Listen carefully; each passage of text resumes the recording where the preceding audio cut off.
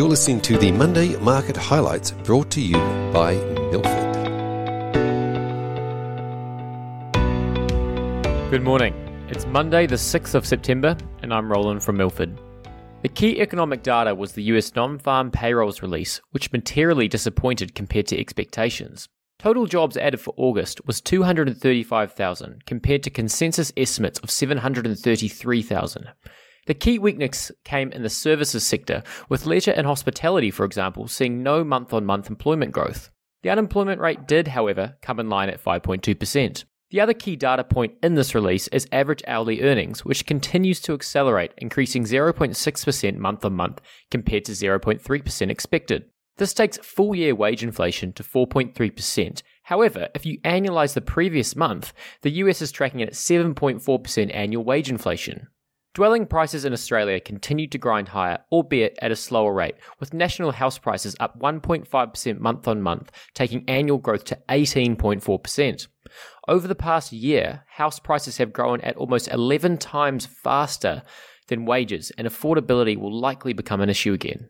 Finally, Australian GDP exceeded expectations, growing 0.7% quarter-on-quarter, taking full-year GDP growth to 9.6%. Of course, annual numbers are inflated due to the impacts of COVID. Interestingly, over the past 2 years, GDP has only grown at 2.8% or 1.4% each year, a much more subdued level of growth.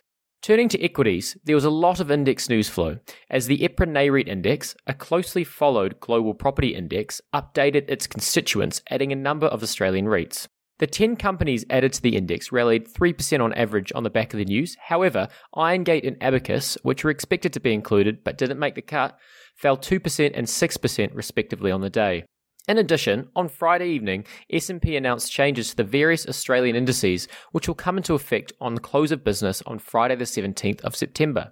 Lifestyle Communities, Pinnacle Investment, Sealink and Tyro all entered the ASX 200, with Jet Education, NRW Holdings, Nuix and Westgold Resources exiting. Virgin Money UK also moved up into the ASX 100, with Boral and Beach both exiting. Looking to the week ahead, PPI data in the US is released this week, with the market expecting 0.6% month-on-month growth, slowing from 1% growth in July. Remember, the PPI data tracks the average change over time in selling prices realised by domestic producers of goods and services. The RBA will have their monthly meeting tomorrow, where they will announce any change to the official cash rate, the 3-year bond yield target, and also highlight their plans around tapering. Given the extent of the Australian lockdowns, no changes are expected in the official cash rate nor the bond yield target, and many economists are now expecting the RBA to walk back from their current tapering timetable, which was announced in July.